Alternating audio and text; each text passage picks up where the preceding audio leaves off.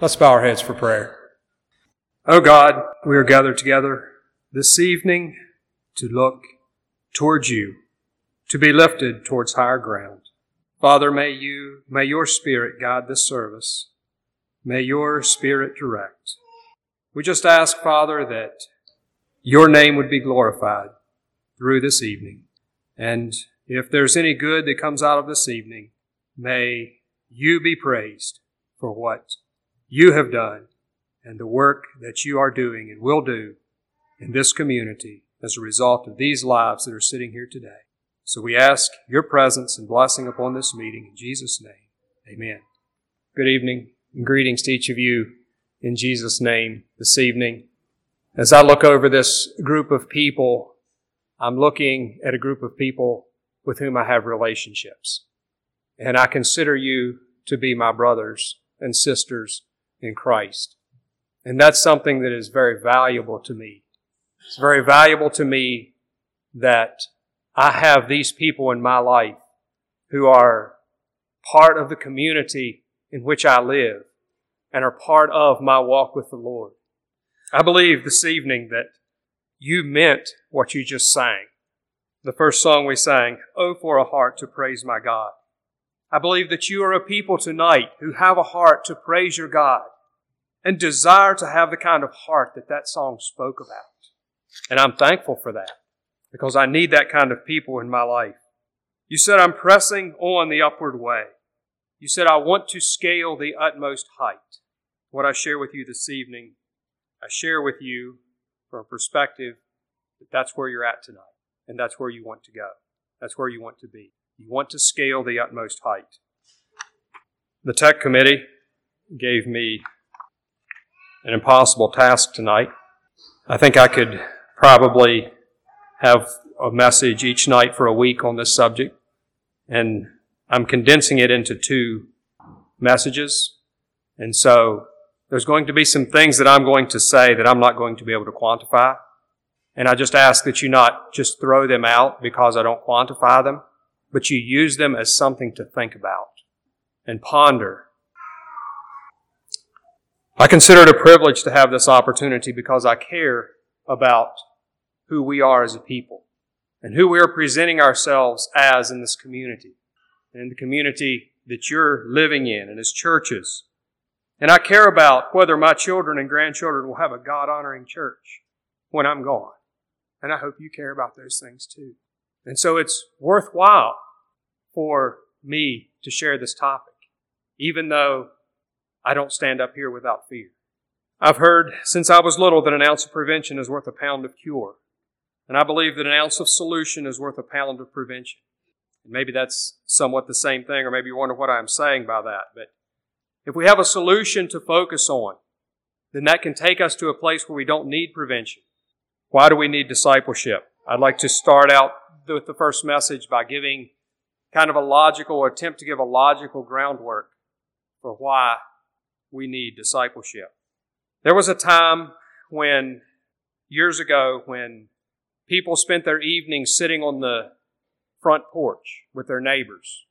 And as they sat on their front porch with their neighbors, they would discuss the things that happened in their community, the things that happened throughout the week. They would talk about the issues that were happening in their community, both the good and the bad. And they would bond in relationship as they did that. Men in the community would spend days working side by side in the fields to harvest crops, to do things together. Life was full of hard work and sacrifice. Brothers and sisters, we live in a time today that is different from what most of the history of the world has been. Most of the history of the world has been hard work and sacrifice. People needed each other. They needed each other to survive. We're living in a time that is in some ways unique because of that. Now, I'm not saying by that we don't need each other. I'm just simply saying that our recognition of that need is not as great as it was then, because our connection with our physical survival is not as great.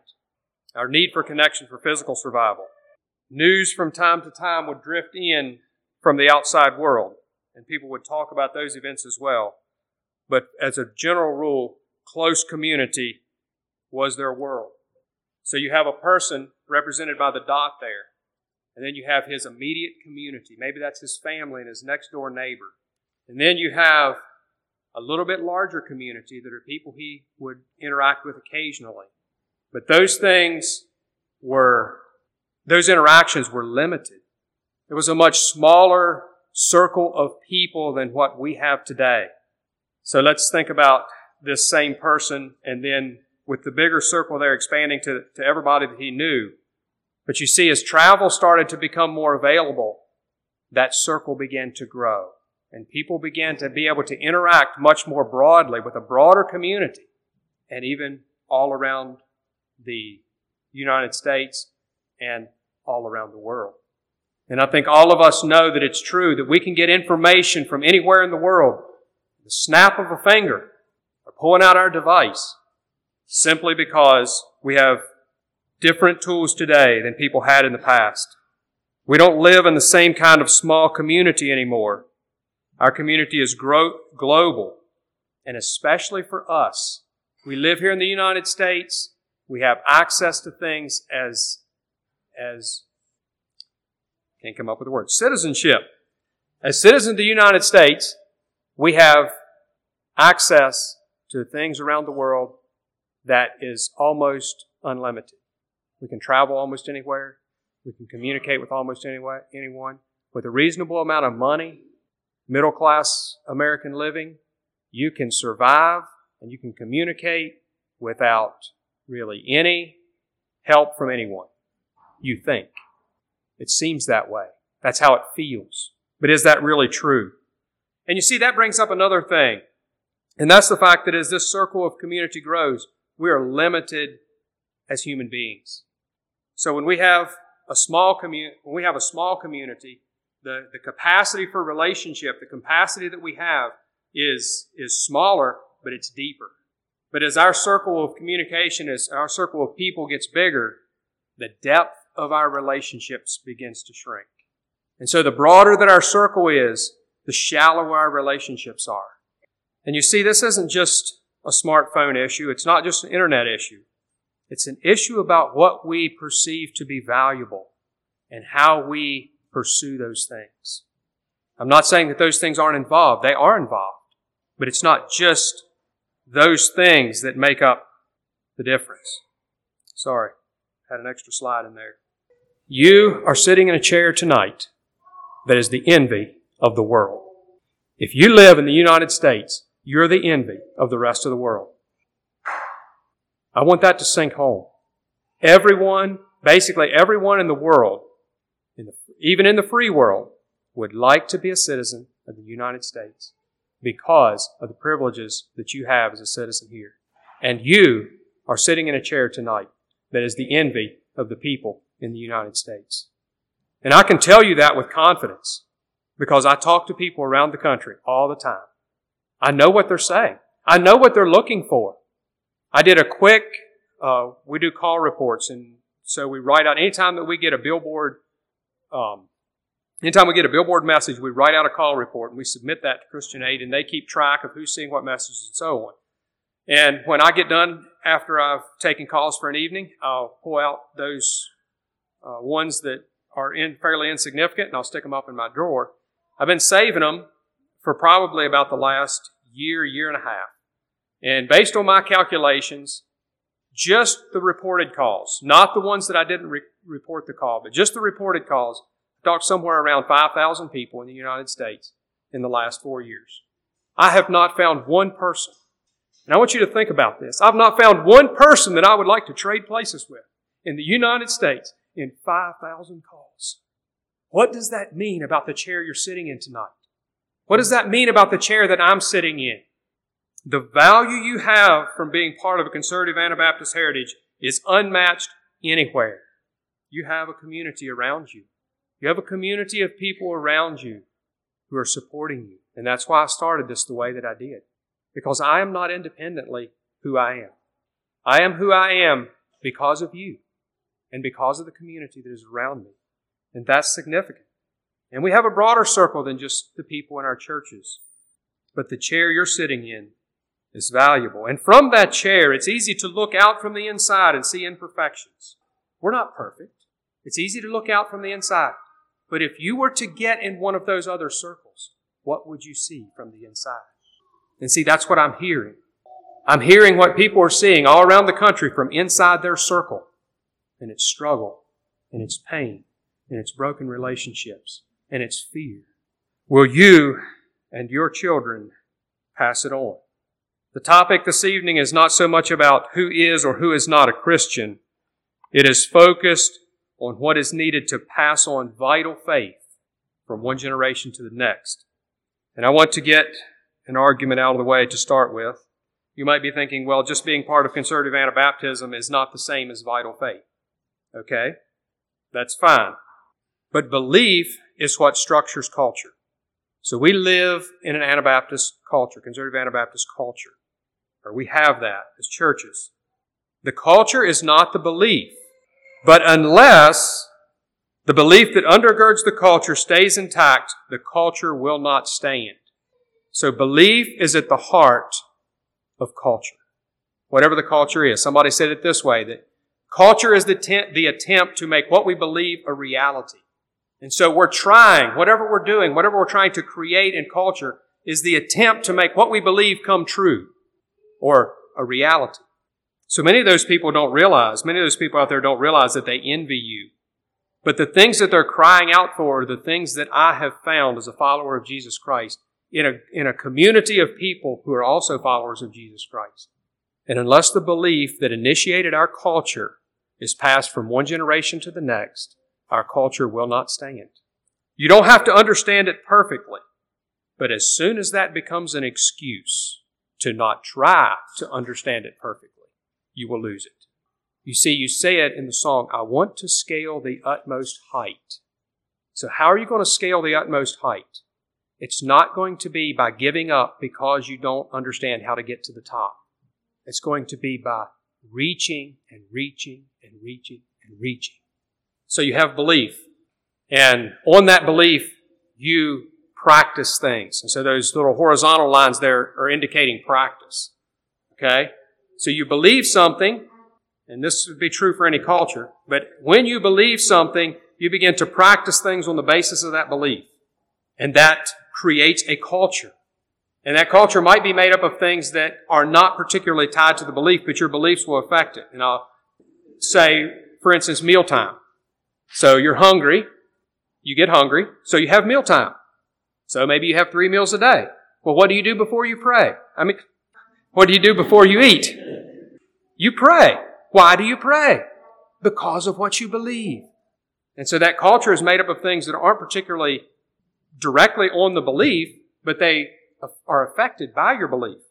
You have a job of some kind, or maybe a business, and you operate that business on the basis of what you believe to be true. So the ethics, the values that you put into that business are on the basis of what you believe. And so a culture exists as a result of that. Belief is the life of culture. And when I say life, I'm going to explain what I mean by life just a little bit. What's the difference between a living body and a dead body? A dead body is one that has to be moved by external forces. Okay? So when someone dies, they have to be picked up and moved from one place to another. Life is when there's something inside that actually motivates and operates the person, the individual. And so belief is the life of culture. It's what operates the culture in spite of the influences around it. And those influences can come in a multitude of ways, but sometimes a result of change or the presence of another belief system. And maybe you ought to think about it this way. Think about what we're trying to do. If we send missionaries into a heathen land, we're trying to change their belief system. And as a result of changing their belief system, we expect that a new culture is going to arise out of that. And so we're going to come into their culture and we're going to affect that culture. I got behind here a little bit. And we might overlap on some things. So we both eat and we both work, both cultures. And we're going to expect in that interaction for our influence to penetrate into their belief. And when their belief changes, then their culture will change. So if culture is breaking down, then belief is breaking down. So when we see signs of culture breaking down, then that's evidence that there's a changing in their belief system is happening. And I would tell you tonight that there are indications that our culture is breaking down. Technology, material prosperity are simply revealing a breakdown in our belief system. I want to talk a little bit about what causes belief to break down. Start with a story. A beautiful woman was out for an evening stroll, and she was stopped by a voice from a nearby tree. Yea, hath God said, you shall not eat of the tree of the garden. Now I ask you tonight, what should the woman do? What would you tell her to do? You see, you know the rest of the story. But what would you tell the woman to do? Let's determine a little bit what the problem is, because we know the rest of the story. Was it the presence of the tree? Was that the problem? If the tree hadn't been there, then none of this would have happened. Was it the fact that she had access to the tree? Was it the fact that the serpent was in the tree? God had allowed all those things to exist in His good creation. But two things happened when the serpent spoke. One was change. Eve saw the tree from a new perspective. She saw something different about that tree that changed the way she thought about it. And then the second one was choice. Eve had to decide what she was going to do with that new perspective, with that new thing. And had you been in Eve's place that day, your answer would not have depended on your knowledge. It would have depended on your desire. What would you desire about this change, about this new thing? What do you desire? James 1, 14 and 15 tells us that the root of sin is desire. Every man is tempted when he is drawn away of his own lust and enticed. And you see, lust is a desire that is outside the plan of God. All that is in the world is the desire outside of God. The lust of the flesh, the lust of the eye, and the pride of life. Those are all desires. And change and choice expose our desires. But you see, change is inevitable because time is continually moving. So let's say that we could stop society. Let's say we could stop the influences that we're facing right now, right where they are, and just deal with them the way they are and get this figured out without any more change coming. Well, we'd still have a problem. And that problem would relate to time, because you would get old and your children would come on the scene and they would have to figure it out too. So you have this movement of generations. So time brings this movement of generation. And then not only that, but because of that, and maybe for other things outside of our control, there's also the issue of change, which comes as a result of that. There's the issue of the moving society. So you have the movement of time through generations, and you have the movement of society along with that. So in every generation, we're facing the movement of time, the movement of society, and the movement of generations. So we have change constantly happening. And that is exposing our desire. Is change the problem? I believe the key is our desires. Truth does not change, but times do change. So how is truth to be preserved and applied across the changing times? We must find a way to pass on a desire for the preservation of truth. There has to be a desire for that. You can turn in your Bibles to 1 Corinthians chapter 3. We'll be looking at verses 6 to 15. As we were singing those songs tonight, it came into my heart that I believe the words of Jesus when He said, I will build my church. And I hope that you believe those things too. And I hope you believe that no matter how bad the world gets, that Jesus has the power that He can put into you to be victorious in your Christian experience. Do you believe in the power of Jesus Christ tonight? Do you believe that He can give you the power to build the church and that it can stand across the changing times? 1 Corinthians 3, verse 6. I planted, Apollos watered, but God gave the increase. So then neither he that plants is anything, nor he that waters, but God who gives the increase. Now he who plants and he who waters are one, and each one will receive his own reward according to his own labor. For we are God's fellow workers. You are God's field. You are God's building. According to the grace of God which was given to me as a wise master builder, I have laid a foundation, and another builds on it. But let each one take heed how he builds. For no other foundation can anyone lay than that which is laid, which is Jesus Christ.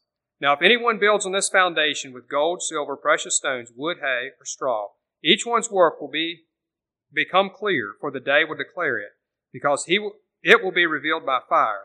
The fire will test every man's work of what sort it is. If anyone's work which he has built on it endures, he will receive a reward. If anyone's work is burned, he will suffer loss, but he himself will be saved, yet as through fire. How are you building the church of Jesus Christ? How are you building on the foundation of Jesus Christ tonight? These verses tell us that there's different ways to build. Gold, silver, precious stones, wood, hay, stubble. What will expose the results of our building? There's two things. There's the fire. It's going to be tested by fire, and the day will declare it. The day is an expression of time. The fire is the nature of reality. The nature of reality will come to bear on the life that you have lived, on the life that you are living, on the decisions you are making.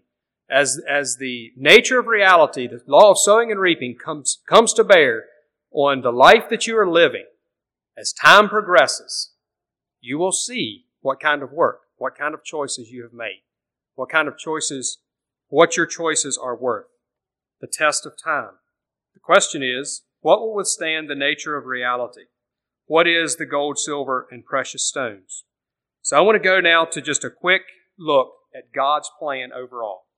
In the beginning, God created the heavens and the earth by His Word. He created man in His image, created the human community. Well, let me go back and say He created man in His image. God created man with the capacity to know Him. That was what was different about man from the rest of His creation, was that man had the capacity to know Him, to be in a relationship with Him. And then God said, it's not good that man should be alone. And He created woman. What does that mean? Well, we say that's the beginning of marriage, and it is. But it's more than that. It's the beginning of community. It's the beginning of the human community when God created Eve. Adam and Eve were not identical. They were different. And in each other, they would be able to see more of God than what they could see in themselves. So God created the human community so that they could, through each other, see a greater vision of who He was, a greater understanding of who He was. And Adam and Eve in the garden, before the fall of man, Adam and Eve in that garden could grow in their knowledge of God for eternity because He's an infinite God. And Dana and I have been married for 20 years. And our relationship has changed over those 20 years. It has grown. Why? Because we have learned to know each other. We all have a longing within ourselves to know and to be known. And that's why relationships are so meaningful. And God intended for the knowledge of Himself to be expanded across time when He created Adam and Eve. But because of sin, that connection was broken. That ability was broken. So the sons of Adam have a natural tendency to selfishness. And that natural tendency to selfishness breaks down both the knowledge of God in themselves and the living community, both. Our desire is centered around ourselves, and our selfish nature destroys community. Okay? This is after the fall. But Jesus Christ came. The Word of God came to show us who God is so that we could know Him again, so that we could know who He is. And when people come to believe in Jesus, they begin to practice the things that He said and taught. And that creates a culture, a Christian culture. And through that community, the church, we see God in a new way through each other, and we fix our eyes on Jesus, and we learn to know Him. But what happens if our understanding of what it means to be Christian simply becomes the culture? Doing the things that Jesus said and taught. Getting ahead of myself here a little bit.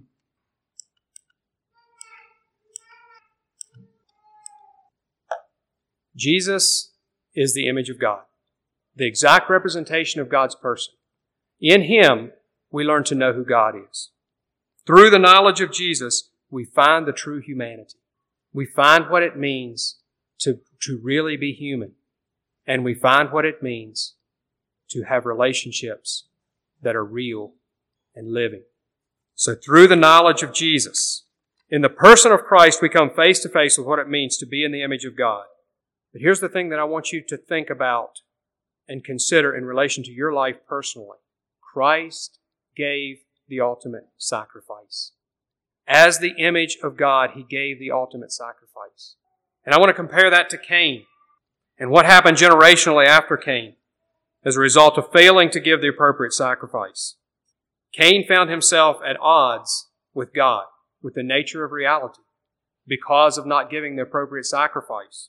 And God comes to him and says, sin is crouching at the door, and it's getting ready to spring on you, and it's going to eat you if you aren't prepared, if you don't do something about this. But Cain doesn't listen. Instead, he kills Abel. And in just a few generations, you have Lamech, one of Cain's descendants, who not only killed a man, but believed in an unhealthy amount of retribution as a result of that. He said, if God's going to avenge Cain once, then I'm going to be avenged 7 times. Now you see how the whole concept has gotten completely twisted in just a couple of generations? So his son builds things from metal, which likely include weapons of war. Doesn't say that in the text. But then what happens to Cain's descendants? The flood. You see where that progression goes? Let's think through it a little bit. We fail to give the appropriate sacrifice. Bitterness takes root in our heart, and the next thing we do is we destroy those who are making the appropriate sacrifices. Then our offspring, generation by generation, takes it to the next level, and everything is lost. And it all begins when we fail to make the appropriate sacrifice. And what is that sacrifice? Jesus said, whosoever forsaketh not all that he hath, he cannot be my disciple. Because Jesus knows that for you to really live in the image of God, you have to give up all of who you are to become like Him and to be part of a living community. So the disciples of Jesus apply His Word, and it creates a community that sees God in one another and sees God for who He is as a result of that. But the problem is that when the culture becomes the conclusion of what we believe it means to be a Christian, being part of the culture and preserving the culture is what it means to be a Christian or to be a disciple of Jesus. The teachings are still there, but they lose something that is vital to what it means to be a Christian. And that is the knowledge of God. Because in John 17:3 it says, this is life eternal. So we're talking about something that's going to last, okay? What's going to last? Things that are eternal will last. Life that is eternal will last. That they might know Thee, the only true God, and Jesus Christ whom Thou hast sent. The essence of Christianity is to know God. And the rest springs out of that. So I mentioned earlier that we see the image of God in the person of Christ. And I want to talk about that just a little bit using the Reformation. Catholicism was a practice-based belief system. They operated their faith on the basis of practices. You get baptized in. Doesn't matter if you're a baby. Doesn't matter if it's not a choice issue. You get baptized in. You fulfill the certain rites and rituals, and you're good to go, regardless of how you live. So it was the practices that were significant to the Catholic Church. I think that's one of the reasons why Catholicism has not changed as much as Protestantism. Because when your belief system is more practice-based, you tend to not be as influenced by the society because you hold the practices even if core values do not exist. You hold those practices. And so anyway, that's for whatever it's worth. Protestantism was principle-based. So this is a little harder argument to make, but I think we can see it in Luther's focus. Luther viewed the book of Romans as the principal book of the New Testament. And he held that as being more significant than the Gospels. Well, what does that mean? That means that the teachings of Christianity, or the structure of Christianity, was more important than the person of Jesus Christ to Luther. And so it essentially was ascribing to a belief system that was disconnected, at least at some level, from the person of Christ. The Anabaptists held somewhat of a different view. And I think it's captured in comparison between Luther and Hans Denk in this summary. For Denk, Hans Denk was an early Anabaptist leader. For Denk, the living inner Word of God was more important than the letters of Scripture. Denk held that Christ is the embodiment of the perfect person, never separated from God because he has always done God's will. Thus does Christ serve as model. Luther taught the doctrine of justification by faith, whereas Denk's whole emphasis was put instead on discipleship to Jesus. His motto was, "No one may truly know Christ except one follows Him in life." No one may truly know Christ unless one follows Him in life. What does it mean to follow Jesus in life? What does it mean to be a disciple of Jesus? Is it performing certain practices? Is it ascribing to a value system? Or is it becoming a disciple of a person? And what's the difference in those things? To be a disciple has the idea of emulation or copying, being like. To be like Him is more of an idea of being like Him in character. And you see, that is a key, because what is going to make this book live is going to be when it is characterized by the person of Jesus. So Jesus put a character into His teaching that made the difference. And in this whole thing of practice and principle and the person, it does not eliminate the practices and the principles. Instead, it embeds them in your heart. To follow the person of Jesus embeds the principles and practice of Jesus' teachings into your heart. And you see, that's what makes it living faith, because then it comes up out of who you are. Instead of being something that you have to do, it becomes something that you want to do. Because I want to follow Jesus, and He has changed me. I want to give you 4 things that are necessary. Number 1, following Jesus in life means that you will do it voluntarily. It's voluntary. There has to be an engagement of your will. Jesus said, if any man will come after me, there was an engagement of the will. It has to be voluntary. There has to be proximity. If you're going to follow Him in life, you're going to have to be close to Him to follow Him.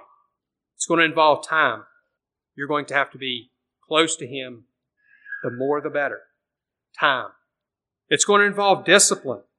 Put aside even legitimate things so that you can improve your representation of who He is. See, that's more what discipleship is talking about. It's talking about you're trying to be like them in such a way that you represent who they are. It's not talking about like you're learning things and you go out with more knowledge. It's talking about you are being changed into the image of Jesus. So now I'd like to jump forward to about 200 to 250 years ago. So there was a movement of higher criticism and liberalism, and that brought a tremendous amount of pressure on the authority of Scripture.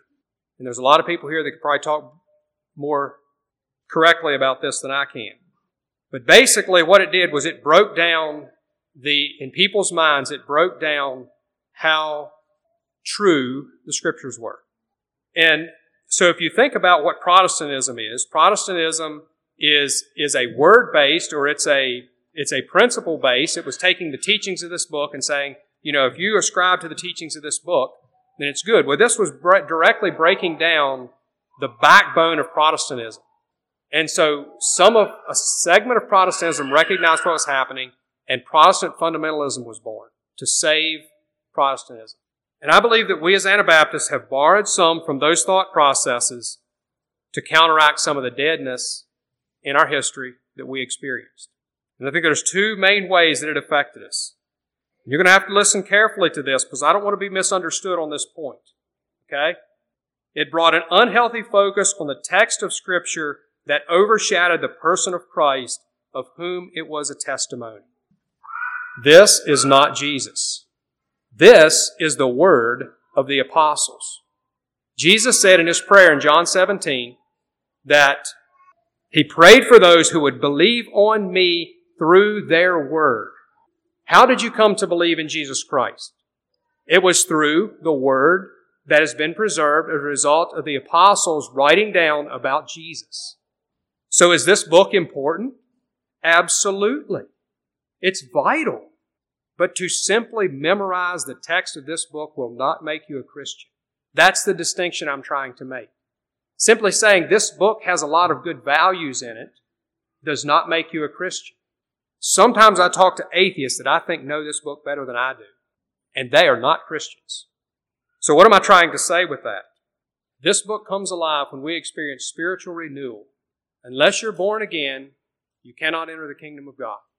And unless you experience spiritual renewal and are guided by the Holy Spirit, you will not find the right answers in this book.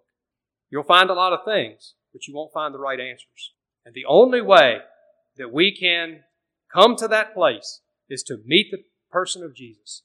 And Paul said that he met the person of Jesus on the road to Damascus, and it changed who he was, and it changed how he saw the Scriptures. Jesus was there. Within weeks, he was arguing from the Scriptures for who Jesus was, and only a short time before he'd been fighting against it using the same book. Now, the reason why I bring that up is this. As people, let's go to this book in pursuit of God, to know who He is. And let's ask Him to show us who He is. And through asking Him to show us, He says that if you seek me with all your heart, you will find me. It's amazing how many times that pops up in the Scripture. I think maybe it was in our Sunday school text today or close to it. It says that something like, if you seek me with, maybe it was a devotional reading. But if you seek me with all your heart, you'll find me. Or if you turn back to me with all of your heart, that's what it was. If you turn back to me with all of your heart is a lot. Remember what I said about an appropriate sacrifice. Here's the other thing that happened. It began a thought process that changes in structure could solve a spiritual problem. So the principle of Scripture, which was the line, the horizontal line, and the practice, which was the vertical line and the horizontal lines were practice, are not enough. They're necessary, but they're not primary. Principle and practice will generate a culture. And we should have a Christian culture. We need to have a Christian culture. It's very important that we do. But when structure begins to become the focus, the first thing that happens is there are two camps. So, let me ask you a question at this point. Do we, as a church, wait a minute, that went away, didn't it? Okay. So, do we as a church need, number one, less regulation, structure, whatever you want to call it? Or do we need, number 5, much more? Okay? Much less, much more, somewhere in between. Find your spot with your group and dig in there. Okay? That's not what I'm saying. What I'm saying is that when structure becomes the focus, we start developing camps around where we think we need to be. And then we do not demonstrate the character of Christ towards one another. And both sides of that spectrum generate a mentality that because you're inside the requirements of the structure, you're okay. And then there's room for excess. So you can be in the structure because this is what the structure requires. But you can live in other areas of life where the structure doesn't require however you want to.